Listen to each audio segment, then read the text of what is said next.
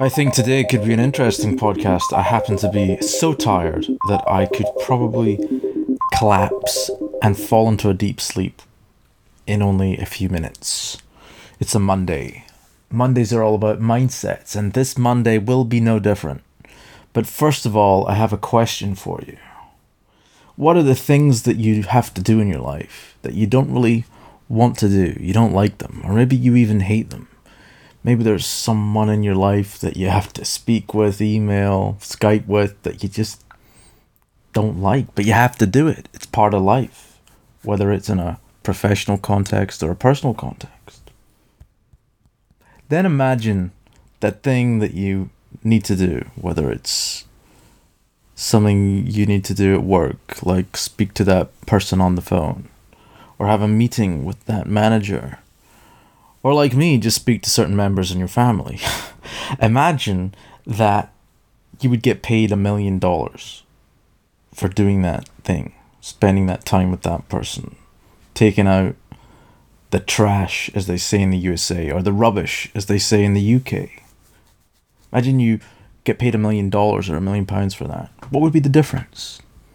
I know if I was to get paid £1 million to speak to my sisters, it's really hard for me to speak to one of them, but if you gave me $1 million to speak to both of them, I would be really friendly. I would have all the time in the world.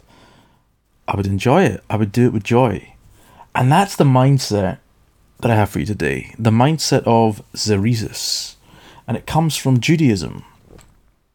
I think there's power in learning words that are used in other cultures. We've talked before about philotimo, a word that has almost endless definitions from Greece, from Greek. Well, Zeresis is not an English word, it's a Yiddish Hebrew word, and it means to do something with joyful willpower. My theory on why it exists is that in that particular religion, Judaism, a religion with not 10 laws, but 613, that they needed to come up with a way that you needed to do all these laws with a good attitude. So they come up with Zeresis.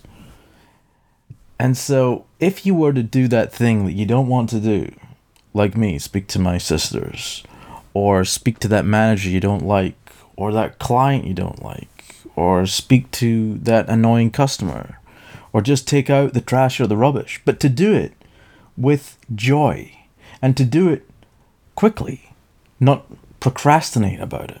You would be doing it with Zeresis.